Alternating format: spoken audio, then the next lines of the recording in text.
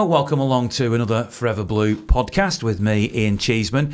And because of the nature of the last game, which was a defeat at Liverpool, and before that there was a game in Italy, we've got an awful lot of things to talk about on this podcast. So rather than do one really long podcast, which I'm sort of tempted to do, I'm going to do two podcasts this week. The first one is going to be put out there for people to listen to tonight, which is Monday night, and then later in the week there'll be another one, and then next Tuesday we're going to do a third podcast. So during this international break there will be, rather than the two podcasts that you might have expected, there will be three. I hope that makes sense.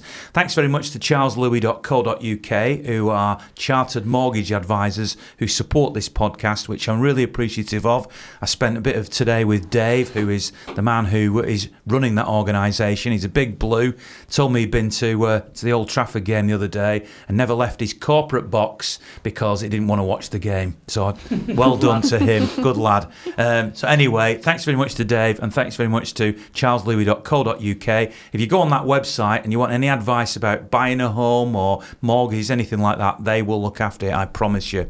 So we have this lineup tonight. We have Louisa, who we haven't heard from for a little while because she's been caring for a loved one. So thank you for coming in again, Louisa. You're very welcome. It's great to see you guys, We've as missed always. you. We've missed you. I've missed you loads. We've got Paul and Harlan, who we can never get rid of. So thanks for coming in again, guys. and I know, particularly having vlogged the game at Anfield, that Harlan will be wound up like a coiled spring, because anybody that saw that vlog will see the and that was only a little snippet, by the way, but a little snippet of how he was feeling after the game. So on that basis, we're starting on City Liverpool, of course. I'm going to go to Harlan first of all and let him just basically, Paul is a mechanic, as you know, so this is an allowance, you will understand this, Paul, of letting his coil unspring. Exactly. Or the spring, or whatever the expression is, yeah. Right? So go on, away you go, Harlan, go. Right, listen, there's only one place to start, isn't there? And I think we've got to, forget the VAR for a second. Let's look at our performance. I think personally, out of the three defeats that we've had this season, the one at home to Wolves, the three defeats, the performance against Southampton, which you'd class the first half as a bit of a defeat, if you want to call it that, because it wasn't fantastic at all.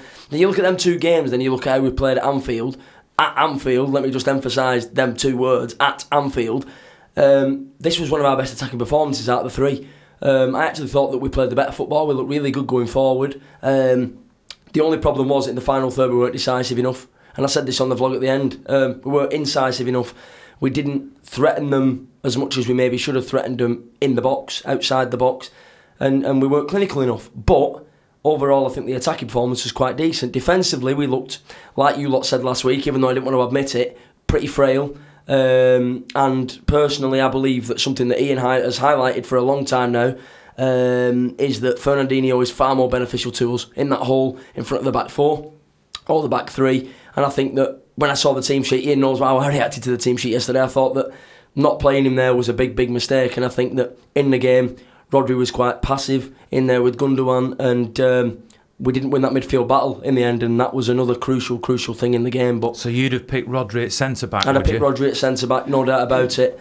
I think Stones looked frightened yesterday in the game. I think he didn't want the ball. You've said this a few times yourself, Ian. He doesn't want the ball, and when he does get the ball, he doesn't want to drive with it. He doesn't want to play direct. He wants to play out to his best friends at either side of him. And I think that had Rodri been there, Rodri would have played forward, because you watch him, he does play forward.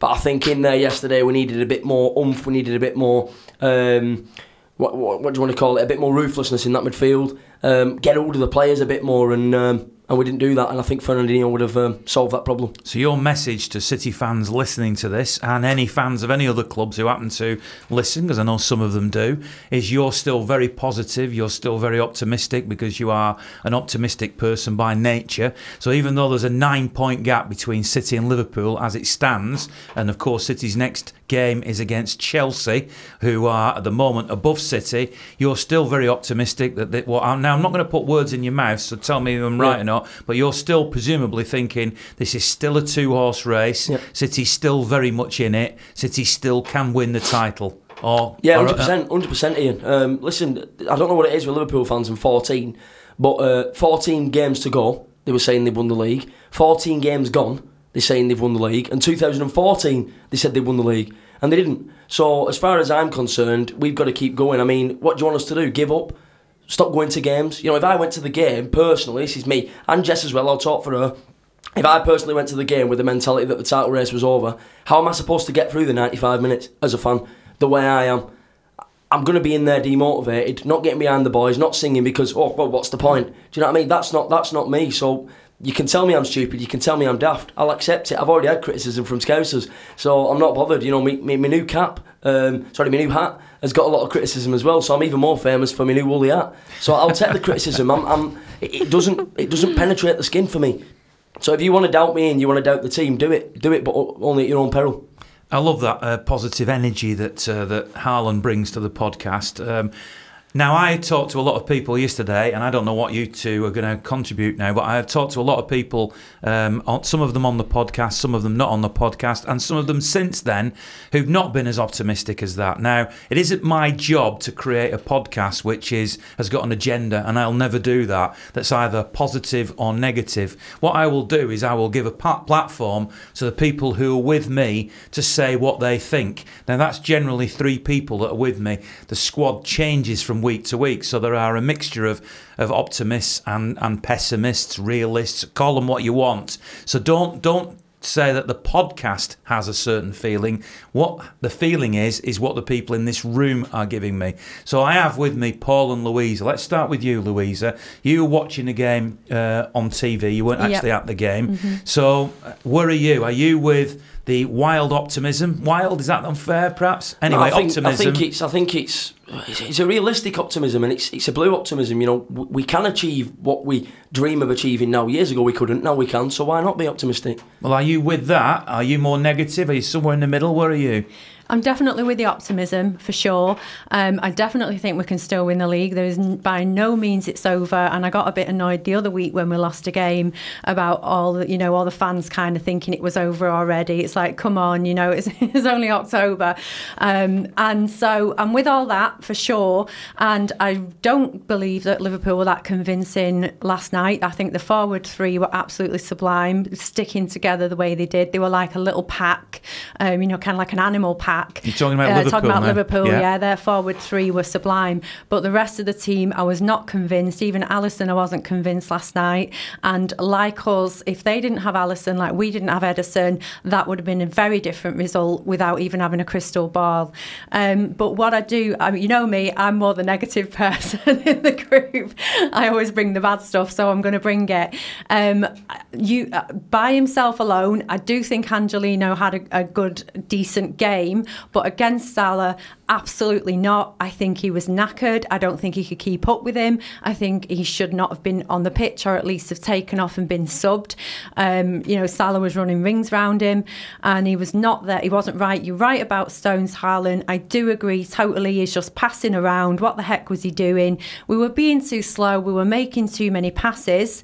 We're playing against Liverpool here. Any other team, we could have perhaps have won that game easy with the way we were playing. But we're playing Liverpool. We needed to be one touch. We needed to be volleying to each other. We needed to be quicker. We needed to be running forward. I didn't like where Kevin De Bruyne was playing. I didn't like him in front of Aguero. I still think Kevin De Bruyne plays better when he's feeding to the strikers.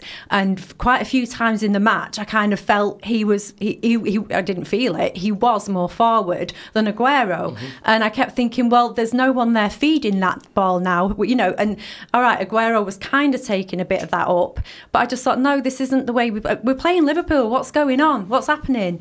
And I actually felt there were no surprises from City. We were very predictable last night, and Liverpool would have known that. They didn't need to play their best to beat us last night, and they beat us.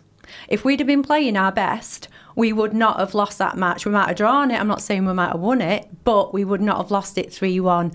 Absolutely not. So that is my view. The Louisa rant. I think we're going to call it the Louisa rant. To be fair, do you know what? I think that deserves a round of applause. That analysis. All right, let's give her a round of applause. Thank you. Just because it was in depth. To sum up, they were more reactive than proactive. Yeah, absolutely. Yeah. And I just don't think that we were creative enough. It felt like there were gaps. I felt like there were, I don't know. It was just odd. That we weren't. 1 minute we were all together in the middle of the pitch. We weren't spreading out, and then the next minute we were spreading out, and then Liverpool were on it, and they were just passing that ball right through. They might as well have just been nutmegging us because they were nutmegging us between our players. That ball was just going straight through. They could have won that 6-1 last night. They really could have done, I felt. We were in trouble at one point. Wow. And I mean, we are going to get on to the VAR decisions and the contentious decisions in this game in a little while, so don't think we've ignored them. I will bring that in. I'm only really trying to get your flavour of the whole game, which you two have done so eloquently and so effectively so far. So no pressure, Paul. But go on, you give us your rant Well, now. put it this way, it's not going to be eloquent because I don't know as many big words as these two. But it's really weird, right? Because I watched the game at home yesterday. I started off very optimistic, and then the VAR decision came and it just completely deflated me. I'll be perfectly honest. I sat there and it was like watching City years ago going, here we go again. All right, well, if the VAR was central to how you felt, let's talk about that. But you obviously get first dibs at this. Right. We saw, I don't know, you don't like watching Match of the Day, do you? You don't watch Match of the Day a lot? I don't watch it when we get beat. Right, well, did either of you two watch Match of the Day? I've seen social media, so I do know. Well, Match of the Some Day of the had Alan Shearer on, who I'm a big fan of, I must admit, as an analyst. And he pointed out, because obviously those that were at the game, Harlan was at the game, I was at the game, couldn't see what happened in that first goal. So when Liverpool took the lead, Fabinho scored the goal. It came after an incident in the penalty area. In fact, two incidents in the penalty area at the other end. The first was an alleged handball that Bernardo Silva was involved in, and the second one was an alleged handball, I'm saying alleged for now because you can debate it, Trent Alexander-Arnold in the Liverpool penalty area. As a spectator, and I'm sure Harlan felt exactly the same at the time, when the goal went into the back of the net and then he said it went to VAR, I'm thinking, why, was somebody offside in this Liverpool move? I hadn't got a clue what the VAR was for. You're at the game, so you wouldn't be told, would you? So I had no idea whatsoever. I saw your tweet. You said you don't know something like that. I don't know what's going on. And it was my son who was at home watching on TV who said they're looking at handball. But even then, he said they're looking at a handball. Now, I thought that maybe there was a possibility that a Liverpool player had handled it, but I had no idea that there was even a question mark about whether a City player had handled it. And when Alan Shearer tried to explain it, and I hope I do him justice by saying this, what he was saying was that, it could have easily been given as a handball against Bernardo Silva.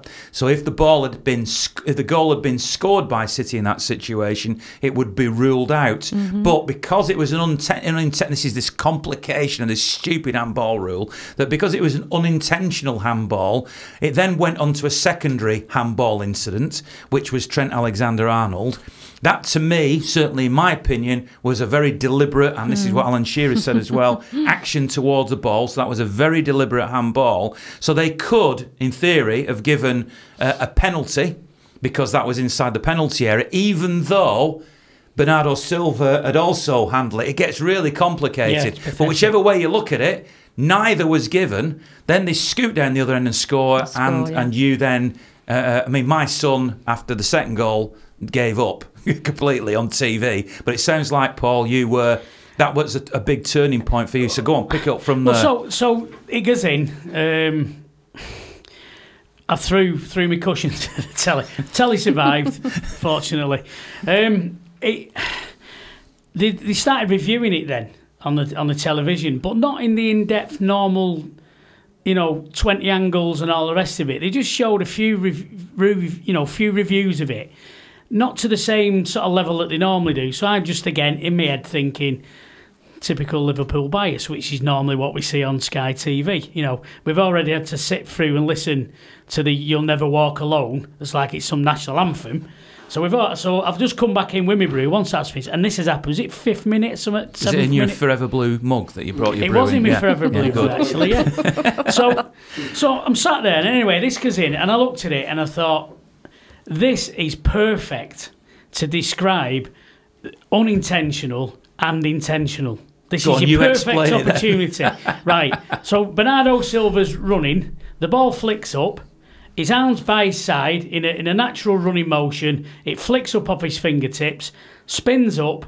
Trent Alexander-Arnold looks where the ball's going and watches the ball onto his arm. He moves his arm to it. You can watch it in super slow HD slow motion, and he watches it. His eyes both move to his arm. He controls it, and not only does he just touch it, he controls it with it.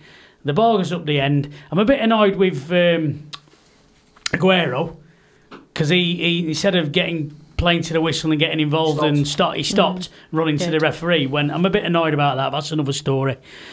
That was a perfect opportunity, and if you had to set a nice little PowerPoint presentation up to a referee what is deliberate and what is not deliberate, there you've got it. It was there to be shown. It went up the other end. I mean, I must admit, at first, at full match speed, I didn't see either of them two handballs. So only when it went up the other end, and I'm sat there gutted because they'd scored, then when it went to VAR and then they showed a little bit of it, I'm then thinking, they're gutted. They're going to be gutted like we have. That's going to be ruled out. And it wasn't. Then the second, if you want to carry on with that first one, that's the first one. Mo, you carry on with what you're up to. So we've then got the second one, which was very strange. I think I tweeted at the time, the ball went in. They only showed it on the television as a replay of the goal, and you saw it once. They didn't keep playing it back. They didn't keep making angles and all of it. They played it once, and it never got mentioned then. I think 30 minutes later, there was a bit of a break in play, and they showed the goal again. They didn't put any lines up. They didn't do any of all the rest of it. They just showed the goal again. So I know where you're going to with this. Exactly. There has been, shall we call it for now at least, because it's unproven, a conspiracy theory, because although some people are claiming this definitely happened, it hasn't definitely happened until somebody confirms it's happened, but that VAR wasn't actually working in the first half. So the only analysis on TV was the analysis of Sky TV, and that was the reason why you didn't see these two lines and why the reviews of the incidents were a lot quicker than they would normally be with VAR. Now, this is completely unproven. When somebody sent me this information and said, it's all over social media, and there's a lot of truth in it, etc. Well,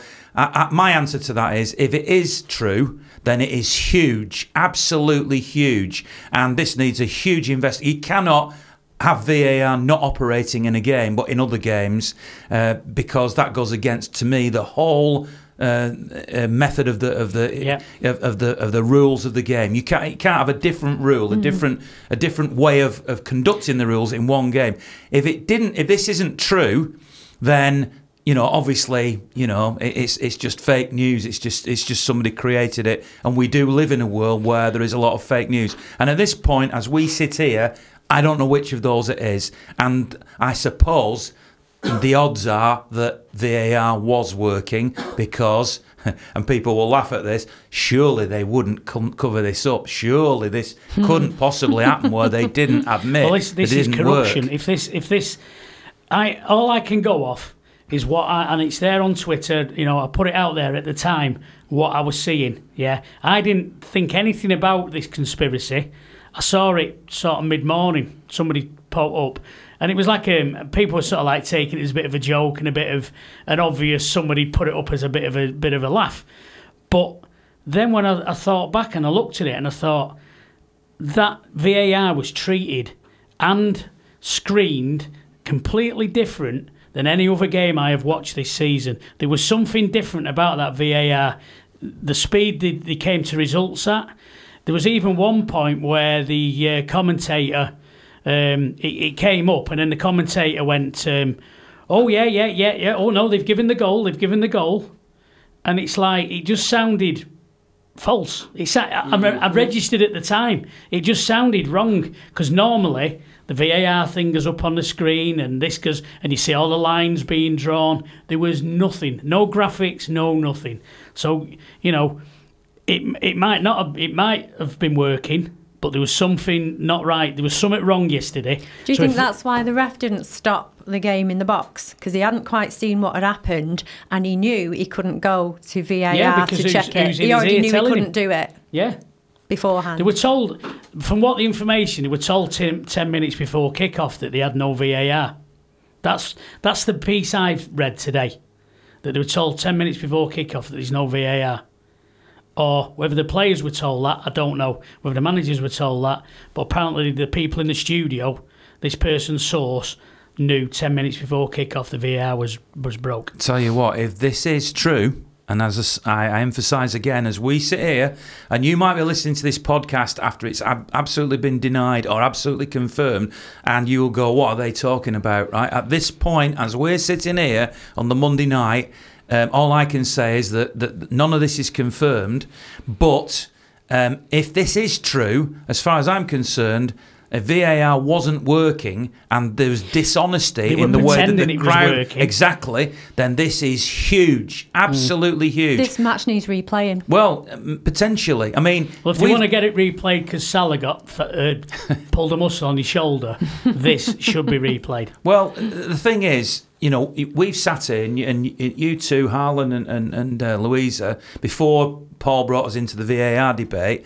have both talked on different sides of the argument about whether City would have won or not. And there is an argument to say, and I know a lot of City fans will say that if the goal hadn't stood, if Liverpool's goal hadn't gone in and City had scored a penalty, then the whole match would have been different. So let me ask you the hypothetical question, which is a difficult one to answer.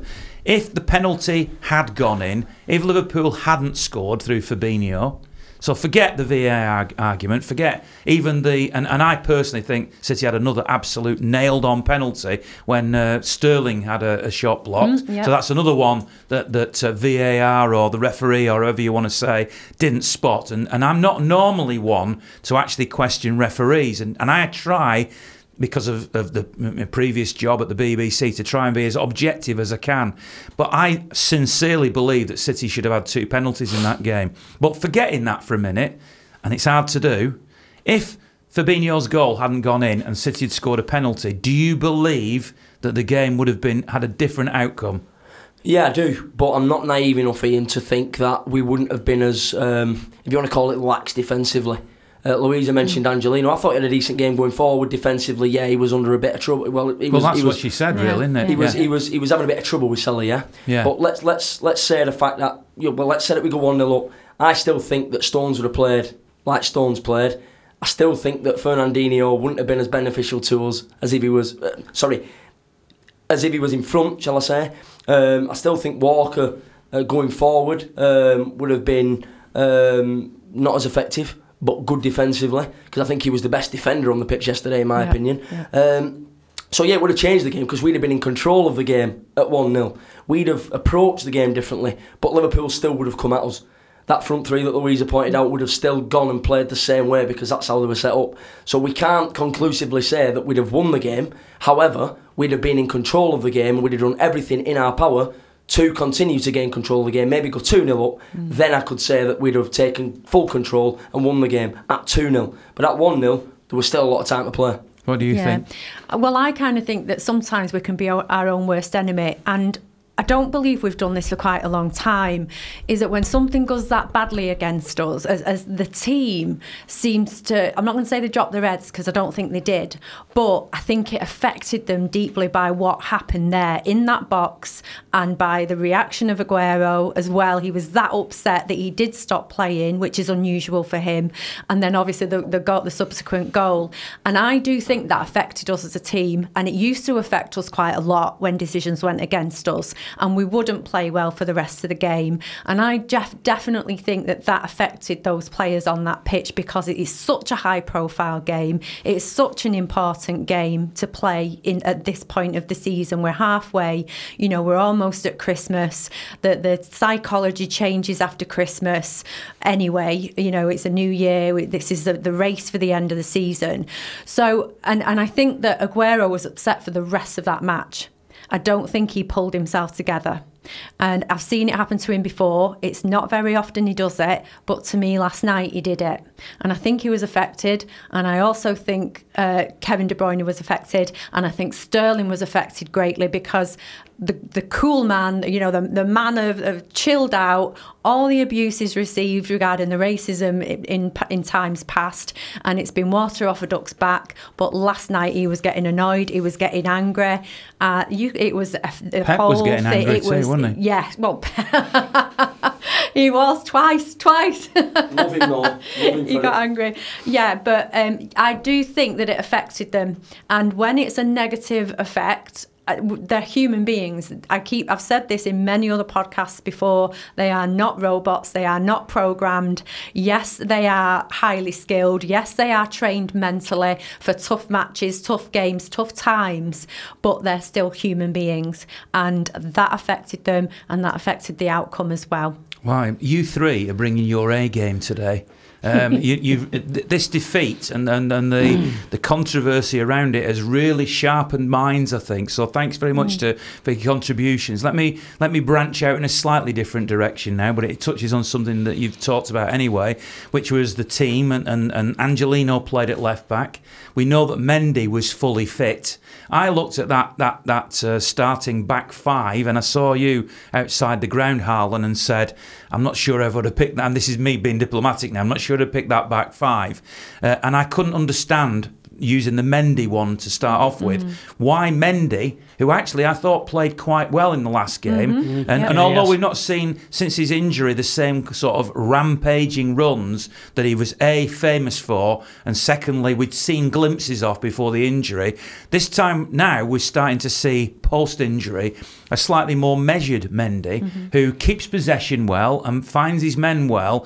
Yes, there are vulnerabilities defensively, but we know that because Pep's team is all built to attack and not built to defend. So that is one of the slight vulnerabilities of any Spurs defender in Pep's team. Even the goalkeeper, you know, they sign goalkeepers that are to help the attack first and foremost, almost more than the defending. So we'll get on to Bravo, by the way, later on. But Mendy at left. Now, wouldn't you have picked Mendy at left back? Definitely, I would have picked Mendy at left back. I mean, I did my team last week. Believe it or not, I don't know if you picked up on this, Ian, but in the Atalanta game, which we'll talk about in the second podcast tonight, the team that I'd picked for the Liverpool game ended up being the team that played against Atalanta, which I said would be the case, or I would pick if I was Pep, which is an unthinkable thing, but you can call me Hep Faldiola if you want to, going forward.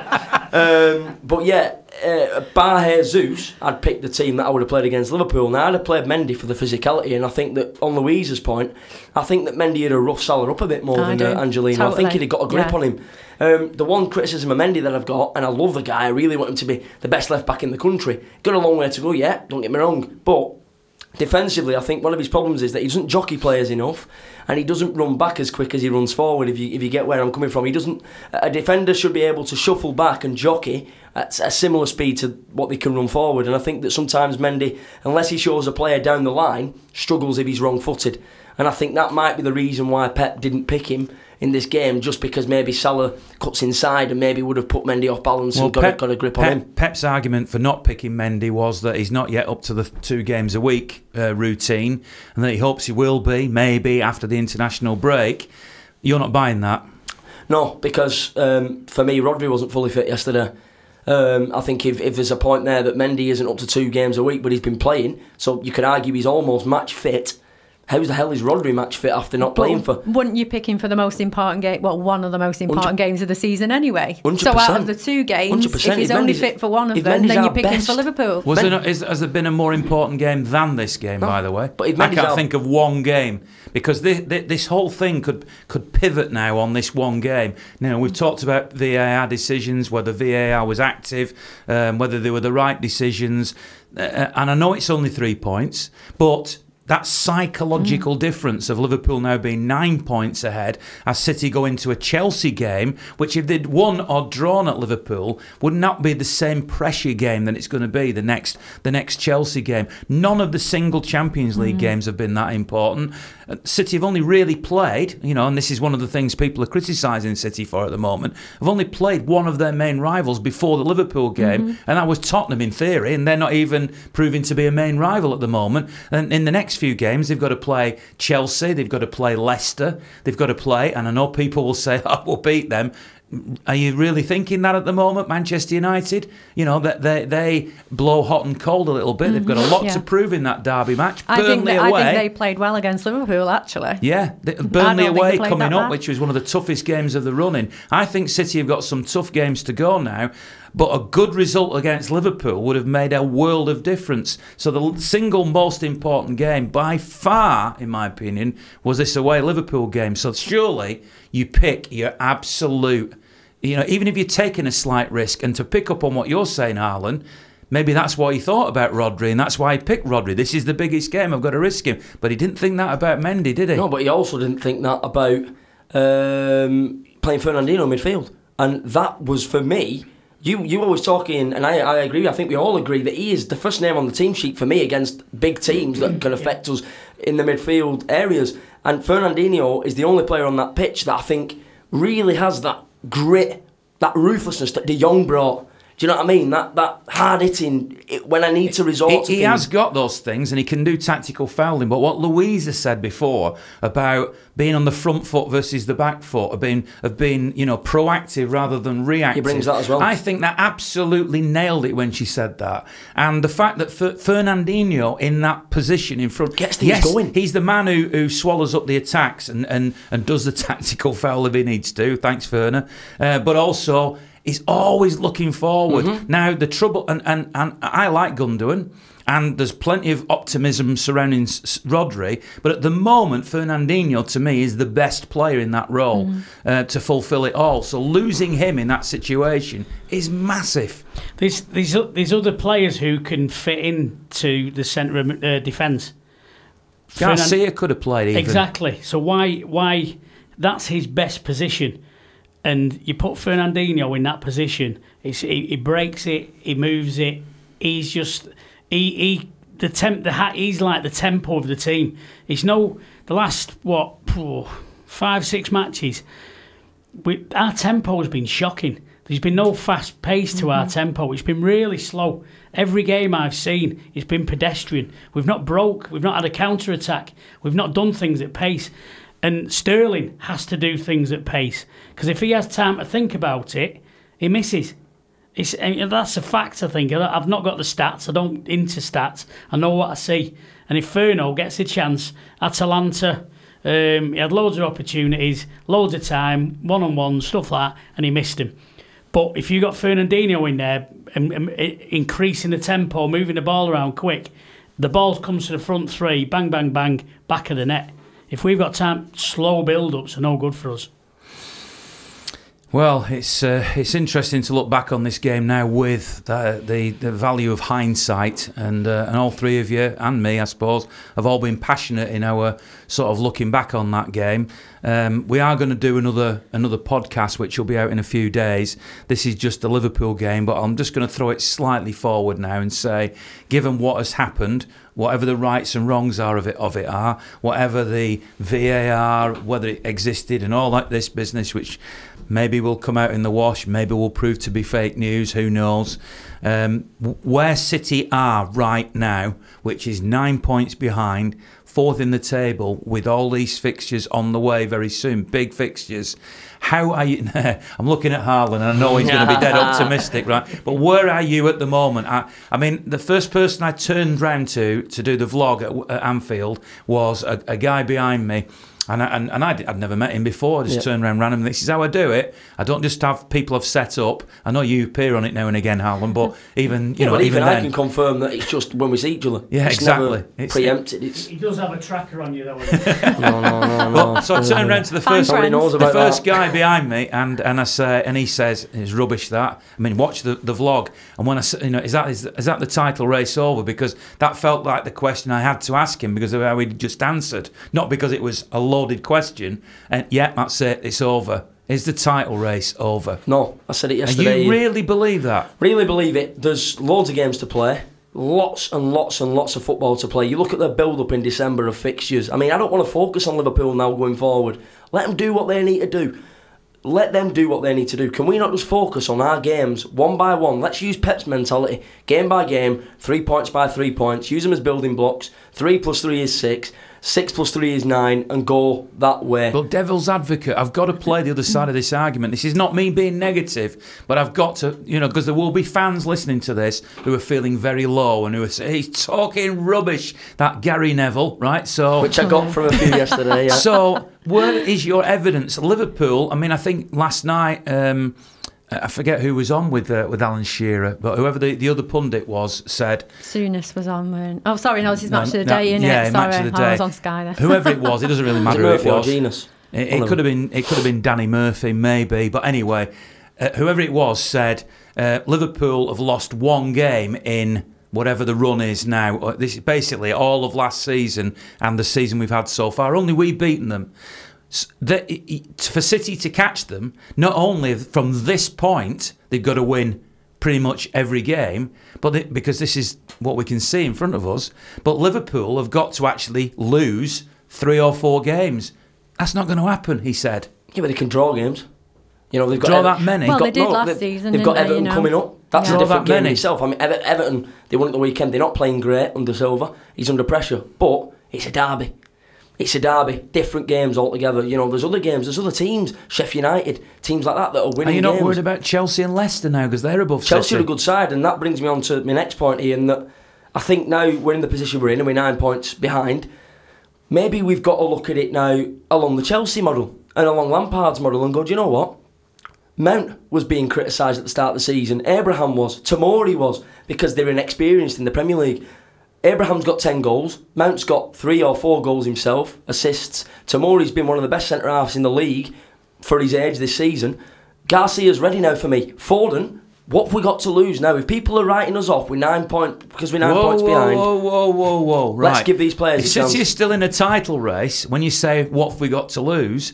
They've got to be perfect now. But I don't mean Chelsea, that's my opinion. I mean, if that's what people are saying, that it's over. Chelsea will not see themselves as genuine title challengers, I would suggest. So therefore, they can play Tammy Abraham, they can play Mason Mount and all the rest of them because there's no pressure on them. That everybody knows that the transfer window's been closed for them. Everybody knows that Frank Lampard's a new manager. This is Pep Guardiola in his 4th season, who's won the title, who won the quadruple or the treble, whatever you want to call it, last season.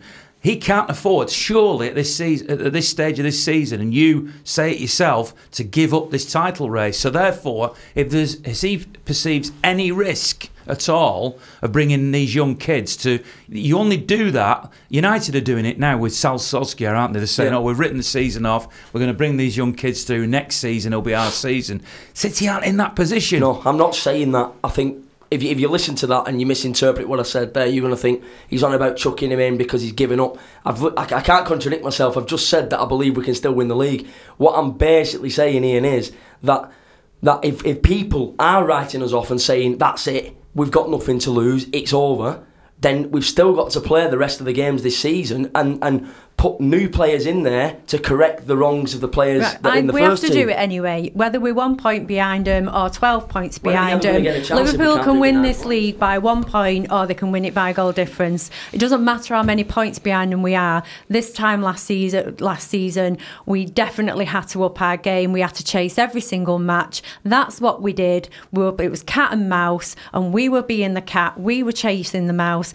1 point, 12 points, 9 points, doesn't matter. together. We're behind him no matter how many points it is. What we have to do is get our team back together, get it fully fit, because last night I believe that we missed the creativity and cleverness of Silva, that he would have created some chances up the front. Yeah. We absolutely, Sane, and welcome back when he comes back, we absolutely missed the defending intelligence of Zinchenko, as well as his speed to get that ball up the pitch and to pass it perfectly into those players like Sterling, like Aguero. So we missed him last night, and we also missed that muscle of Mendy on and off as he is at the minute. We missed, absolutely, Laporte 100. I've missed Laporte every single match, but you don't have to say that for me. But Mendy as well, because I think he has the physique. Not necessarily. I've talked about this before, about psychology with players, and there's a psychology to a player, and if he's a big guy, that makes the other guy think twice. It's the alpha male. Not me. And when you've got the little cute Angelino there running around, getting a bit tired, getting breathless, hands on his hips, and then you've got the power of Mendy, even if he does take a bit of time to get back. To me, that's the psychology of it. So we're missing players that are going to come back. These guys aren't written off unless I'm wrong. They're only written off for the season. We 1 point, 9 points, doesn't matter. We can do this, and this is what being a supporter is, and it is having the belief. And I love Haaland for that positivity, because we all need it, and it comes out in all of us, doesn't it? One word: injuries. They've been critical to our season because it's basically wiped out 5/6 of our key players. Liverpool, apart from what's she called, the goalkeeper? Alisson, that's her, yeah. So apart from Alisson, who, to be honest with you, I've watched him play a few times and he's useless. I don't rate him at all. But anyway, they've had Alisson out, right? We've had 5 of ours out. What happens when they lose 1 or 2? They've got to get injuries. They've got to get injuries. When they get their injuries, they've got no squad whatsoever. Yeah? If they go through this season without injuries, great. Well played to them. They'll win the league. If they go through without injuries, they'll win this league, because they're not going to drop. That team is not going to drop 9 points. We could go unbeaten till the end of this season, and I hope we do. But I can't see Liverpool dropping 9 points unless they get injuries. We're going to come back with part 2 of this podcast, because as I sit here now, I think I could go for another hour with you 3. So rather than us do it in one stint, that's a bite-sized chunk for you to consume over the next 2 or 3 days. And we will be back with another podcast a lot earlier than normal, sometime Thursday, Friday, something like that. We'll be back with another podcast. And then, by the way, next week, we're going to do one on Tuesday. We're going to bring in Sean Riley, who's one of the authors of a new book, Don't Look Back in Anger, along with Don Price. And we're going to talk about things that are away from the current football and the stuff that's in the past, a bit more of a nostalgic podcast. So for now, thanks very much to charleslouis.co.uk, who are the sponsors of the podcast, who we really appreciate. Thanks to you 3 for your early contributions. Whilst you listen to this, no, you won't be listening to it while we're recording it, but we're going to record another one anyway. See you in a few days.